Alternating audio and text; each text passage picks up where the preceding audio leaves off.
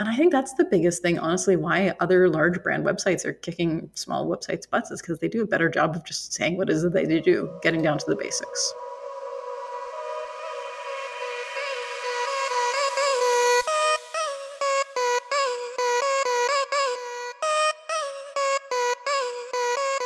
This is Time for Marketing, the marketing podcast that will tell you everything you've missed when you didn't attend the marketing conference.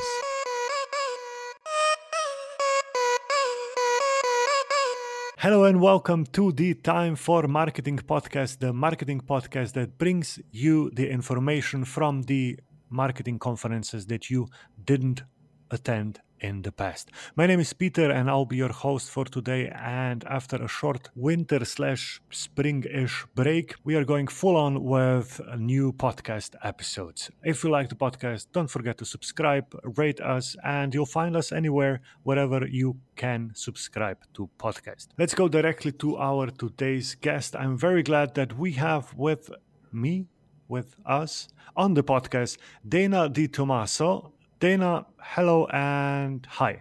Hi, thanks for having me. Hey, we're very glad to have you here.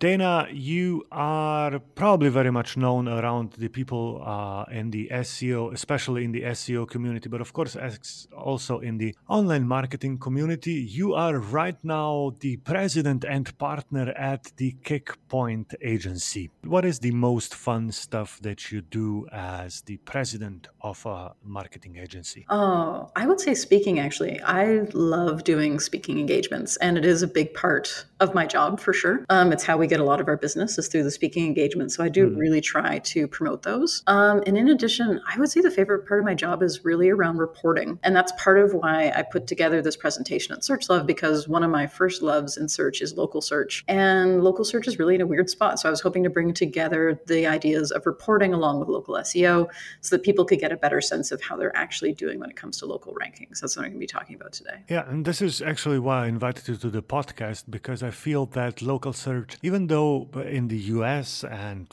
obviously in Canada it gets a lot of attention, I feel that in Europe and especially in countries, local is not really that big. So I think that a bit more about that should be said. And let's not forget that the one I really want to mention that you were nominated as the SEO Speaker of the Year of 2018. So I invited you because you had a presentation at SearchLove in San Diego in 2019, this meaning this spring, a couple of months ago. February. Yeah, it was a really nice break to get some palm trees in the middle of our winter.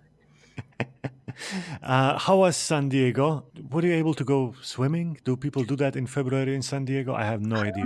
I don't think the locals would. I think that they probably thought it was too cold. I saw a lot of people walking around in parkas, and I was in a t-shirt thinking this is amazing. One thing I did do was I ate a lot of sushi because where I live in Canada, in Edmonton, Alberta, it's a landlocked province, and I'm not a big fan of eating seafood if you can't actually see the sea from where you're eating the seafood. So Brittany Muller from Moz and I definitely had a lot of sushi while we were there. See, that's funny because when I was young, I was always thought that you should not eat seafood on seashores. And I have no idea what that was the whole thing that my parents taught me. But we never ate seafood while we were on the seaside in Croatia. But now it's very much different. Maybe my parents had it wrong. I have no idea. All right, local search. You said yourself that you think that people should speak more about local search. I do. And I think the hesitation, honestly, is because the local search product hasn't been great outside of North America.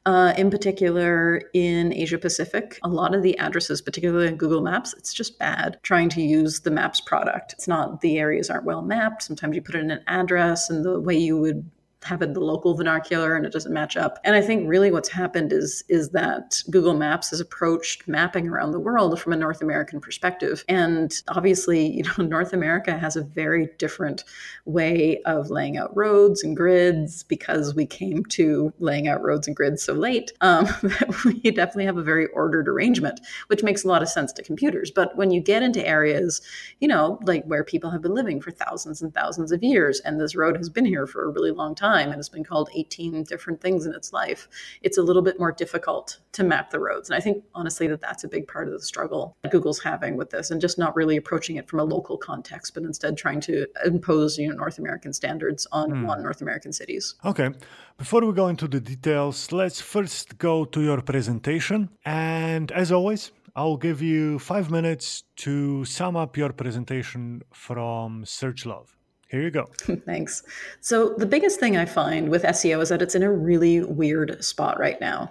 The biggest thing that's happening in SEO is that organic click-through rate is decreasing significantly. And Rand Fishkin, SparkToro, formerly of Moz, and JumpShot put together this great data set that showed that lately, let's say desktop click-through rate is about 65% of searches result in a click. On mobile, it's quite small. It's only 38% of searches result in a click, which means that you're really not getting 62% of your search data, your analytics, because maybe you're seeing it in Google Search Console, but you're probably not. Because in local SEO, one of the things that happens is that when you're looking at Search Console data, if Google feels that the search that happened is too likely to be, say, identified back to a specific person, so let's say there was just one search for that keyword that day and it resulted in a click, or there was just one search for that keyword and they didn't click, then they would toss out that data, which is why you always see a discrepancy between click data in Search Console and click data in Google Analytics. The two are just never going to match up. So because of this, you're probably not getting the data that you're expecting to. So for example, and in the deck I have some examples of this, is if we look at, I have some examples of Vet Near Me, which is for a client of ours who's a vet in Texas. And it shows that for Vet Near Me, they had 81 impressions, no clicks. But if we look at their Google Ads data, we see a lot more impressions, we see a lot more clicks, and with a smaller impression share. So we know that this client is coming up for these phrases.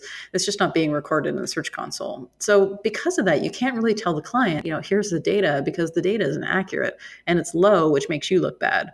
So because of that, we really do need a new way to measure success. So the first thing I really recommend is getting back to keyword basics. And in the deck, you should definitely check this out. I have a list of keywords specific to local for the keyword research, and you should definitely use this. And when we're doing keyword research for local, we'll take the keyword, say, vet, veterinarian, lawyer, attorney, whatever it might be. And then we'll have prepends, so those go before the keywords, postpends, which go after the keywords, and then location, which could come before or after. So prepend is stuff like best, nearest, stores that sell, take me to the nearest, where can I buy? Postpend would be around me, close to me, in my area location. So for example, best place to buy vitamins close to me. Or take me to the nearest vitamin store, for example, and then you might have take me to the nearest vitamin store in Vancouver, for example. So that's how this keyword list can come together. And so you just essentially create a giant concatenate of these keywords, and now you have your local keyword list. And another thing too that I find that people also don't think about is they focus a lot on services or generic keywords. So you notice I gave the example of vitamin store, but they won't necessarily say the brand that they're selling. And people will definitely search. So they might go on Amazon and say, oh, hey, I really want to buy this, KitchenAid mixer, for example, but I want to get it today. And not everyone has 2-hour delivery in Amazon, obviously. So they might decide instead to find a place near them that sells KitchenAid mixers. So if you've never mentioned on your website that that's a brand that you sell or any of the other brands that you work with, of course your website isn't going to come up for these things. And in that keyword list as well, a lot of those prepends are focused on purchasing and where they can buy specific things. So definitely make sure to include those types of details, because the big brands definitely have them. And if you're a small business and trying to compete in this big brand market, you're going to lose if you're not mentioning the brands that you have. So really basics, like have to say what you do and what you sell. And I can't believe the number of websites I run into where you read what they do and they say, we provide world-class solutions for something, but they never actually say what they do. So just spell it out right on your homepage. This is what we do. There's no need to get fancy. Just say what you do. And I think that's the biggest thing, honestly, why other large brand websites are kicking small websites' butts, is because they do a better job of just saying what is it they do, getting down to the basics. So the other half of this too is how you ask for reviews also matters. So again, thinking about keywords, making sure that your reviews mention the products that you cover or what you sell. So when you're asking for a review, ask for it in a way that you're going to get a keyword back in your review, because Google will take keywords that are in reviews and use that in the local pack markup. And I have some screenshots of that on slide 24 in the deck. So when you're asking for a review, don't ask for, were you happy with the service your pest control technician provided? Instead, ask, did we eradicate all the termites in your house? Be really specific. And then someone can write, yes, this pest control agency did such a good job of getting rid of the termites. And if somebody searches for termite control near me, then this review is probably going to come up marked up in your client's local pack. That's what you want to see. So the next thing you want to look at is who is ranking now. And I go through 3 different tools, which this is more visual, so I'm not going to cover it too much on the podcast, but I do recommend looking at slides 29 through to, say, 38. In particular, Local Falcon. And if you only have a small budget for local SEO, Local Falcon is your best budget choice for doing rank tracking. And it does a great job of showing you visually where your client shows up a pack based on proximity to their location. So it can help you identify weakness in terms of where a competitor might be really strong. And I have a very good example illustrating this on slide 38. Ranking is I joke that they're like Schrodinger's rankings. By doing the search, you're ruining the ranking necessarily. So don't put too much stock into rankings. It's more a trend as opposed to an absolute. And then finally, links. People definitely overlook link building in local SEO. One of the things I always recommend is monitoring your local news for opportunities. Or there's a great funeral home here in Edmonton. They're right across from North America's largest Fringe Festival. If you're not familiar with the Fringe Festival, it's a huge theater festival. It happens in lots of cities around the world. Edinburgh has the largest in Scotland. And so what they do is, because they're right across from this Fringe Festival, they offer tours of the funeral home during the festival. And frankly, who wouldn't want to see the inside of a funeral home? And because they do these tours every year, they get written up in the local paper every year, and they get a link from the local paper every year. And it's a really fantastic link building opportunity. I'm sure that's not how they approached it, because they're not SEOs, but you, being an SEO, should approach it from this way. And definitely monitor what's going on. So I give some examples on Twitter, just monitoring specific. So for example, client in the Sunshine Coast who does pest control, and we're monitoring if anyone says the word ants in their local news channel, for example. And job pages as well is a huge overlooked opportunity. And Whitespark has an awesome blog post on how to use job pages to get links for local as well. And then, of course, the last thing that I recommend is paying for it. And I'm a big advocate of combining SEO with PPC. I feel like being stuck in these 2 different silos, the SEO silo versus the PPC silo, has really disadvantaged a lot of agencies. We don't do that. We just do this. And I really do recommend bringing them together. And that's something that we've done at our agency. And I just did a Whiteboard Friday on Moz about this as well that you should check out. And so something we're seeing is, how earlier I said that click-through rate on desktop and mobile is decreasing. Well, click-through rate for paid on desktop and mobile is increasing. And so if you're not spending any money on PPC and you're working in local search, you are missing out. Ads are dominating a massive amount of the local pack. And, there's nothing wrong with running ads either. People might think, oh, my SEO sucks, so I have to run ads. That's not the case. They always should work together. And so I also have some examples of looking at, say, your highest converting locations and paid, because you get that kind of data, and then focusing your SEO efforts there, like what zip codes or postal codes are most of your customers coming from. Or in Facebook ads, one of the best campaigns we did for a client last year is we targeted their symphony, and we targeted music festivals around the city with Facebook pin ads to show that they should buy a subscription to the symphony while they're at this music festival. And that worked out really, really well for them. So I have a screenshot of that as well. And then the last trick in local SEO is making sure to keep on top of spam. There's tons of people who are violating Google's rules all the time by spamming the heck out of the results. Make sure that you're reporting them regularly. This should be part of your weekly to-do list for local SEO. And there's a form that Google has now that you can submit to do that instead of individually having to report places. So I strongly recommend focusing on spam as well. And that's about it from the presentation. All right. Thank you. Really, spam in local is so big that this should be a weekly thing for me to go and report spammers. That's a new thing. Yeah, 100%. I mean, it depends on how competitive your area is. But if you look at something like lawyers or attorneys, depending upon what they're called in your jurisdiction, that's always massively competitive, especially if you have a healthy personal injury lawyer climate like you have in, say, Canada and the US. Definitely in the US. Locksmiths are always difficult. Plumbers, like those things where people have an emergency and they're just willing to call whoever shows up first, that's where spam really does hang out. So if you're working with a client who is more of an emergency on-call service, most people don't call a plumber because everything's good, right? So make sure to focus on those. And what we'll say is usually we'll just do a Google search, we'll check the rankings for our clients and see, in the past week, is there anything new that's popped up that looks particularly spammy?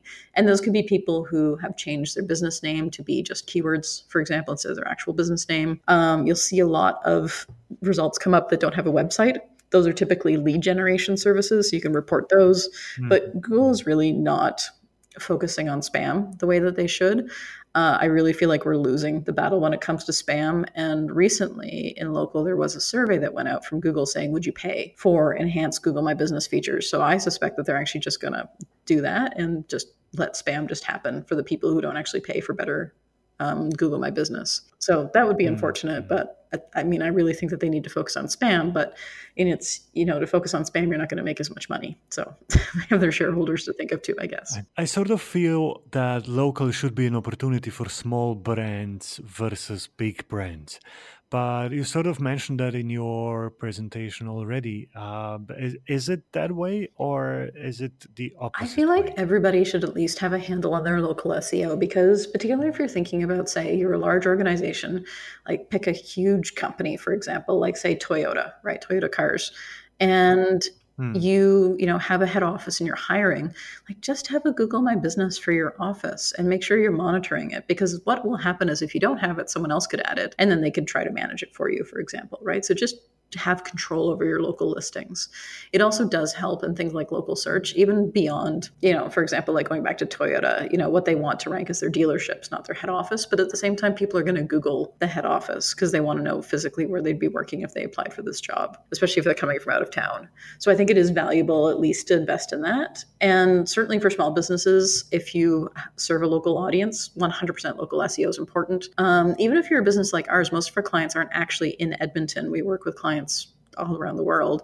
But still locally here in Edmonton, we want to make sure that we are coming up. And so we have invested in local SEO. Plus, we talk about it a lot. We should probably do it. I don't care so much about ranking number one for SEO in Edmonton because I don't want the kind of business that would come from that kind of ranking. But I certainly do want to come up for, say, digital strategy, for example. And that's something we do come up for. Right. I'll go through your presentation and I'll add the links to the tools that you've mentioned into the show notes. I sort of feel that local SEO is getting more and more important, and because big tools are also adding the location management. For example, I've seen SEMrush adding location management like a month ago or something like that. Is this going to be a trend? Should we be using big tools that have local as their one part of the tools, or are these specific local tools as Local Falcon that you mentioned better to use? I think when you're thinking about location, when it comes to specifically rank tracking, you really have to think about what does that tool mean by the location, right? Because they could be picking, say, a random centroid. And this is particularly clear when you've got a really oddly shaped postcode or zip code. What is the center of that? And I did have an example in the presentation. I'm just going to try to find the slide number. Yeah, slide number 33 of a zip code in the US that is two islands put together. So the centroid of the zip is actually somewhere in the ocean. So that isn't actually a realistic search. So if you tried to search based on that centroid, you'd be in a boat. Right. And I think that that's something that you really need to consider when you're thinking about how does this tool actually track the rankings. And honestly, I think that that's the biggest thing to think about is just, where is the actual center of this? And the other thing too to remember is that every search to Google is a local search. And they are always taking your location into account if you've given permission for it to have your location. And so every search, even if it's something generic, like looking up, say, customer relationship management software, it's still going to have that local focus to it. All right. And coming from a small country, I always have to ask those questions. We don't have a lot of local directories or local rating websites because, having more than two of them in Slovenia, a country of 2 million, doesn't really make any sense. But of course, this means that getting mentions in a local, national, or in tools that have that are in our language is more or less impossible. Do you feel that just using the international tools is going to help local SEO? Well, monitoring the entrances in those international tools or I not? would say focus locally, but think about things like not the directories per se, but think about things like local sponsorships. So if there's a sports team that you can give money to, for example, or a charity. So let's say, for example, you have a business where you do, say, roofing. Monitoring the news and seeing if there's, say, a women's shelter who needs a new roof, or if there's fundraising, like a who knows, something has a good story, like a orphanage or a pet shelter or something, offer them a new roof, for example, All right. right? And I think that that's where you can really think about local opportunities that aren't the typical I'm going to get a directory listing on this website, but instead showing that you're actually in the area. Because what these spam websites are not doing is they certainly aren't sponsoring sports teams. So if you can get your local football team, for example, and get them sponsored, or soccer, depending upon where you live, or any of the different sports out there, whatever's popular in your town, make sure to find out from them, and make sure you get a link. Always ask for a link. So if you can donate services, Yeah. do it. If you can sponsor a team, do it. So for example, here in Edmonton, we're sponsoring the Pride Run that's happening. I think it's next month. And so that's a link for us that shows we're in Edmonton, right? And it shows you're a real live business is doing real life things. All right. Excellent. We're at the end. Thank you very much. Before we finish, I saw you have. I usually ask my guests what are the next presentations or speeches that they'll have at the conferences, but I was on your website and there's a giant list of things that you already have planned out. So where can people see you? Where can people find you, online or offline? Yeah, so actually my next talk is going to be MN Search in Minnesota in June, late June. So if you want to come to that, I'm speaking at MozCon in July. And if you're in Europe, I will be speaking at SMX Advanced in Berlin, and I have never been to Berlin. That's in September. I'm very excited about that.